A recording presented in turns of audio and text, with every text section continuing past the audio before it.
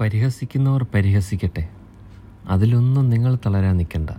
കാരണം പല ഇതിഹാസങ്ങൾക്ക് പിന്നിലും ഒരുപാട് പരിഹാസങ്ങളുടെ കഥയുണ്ട്.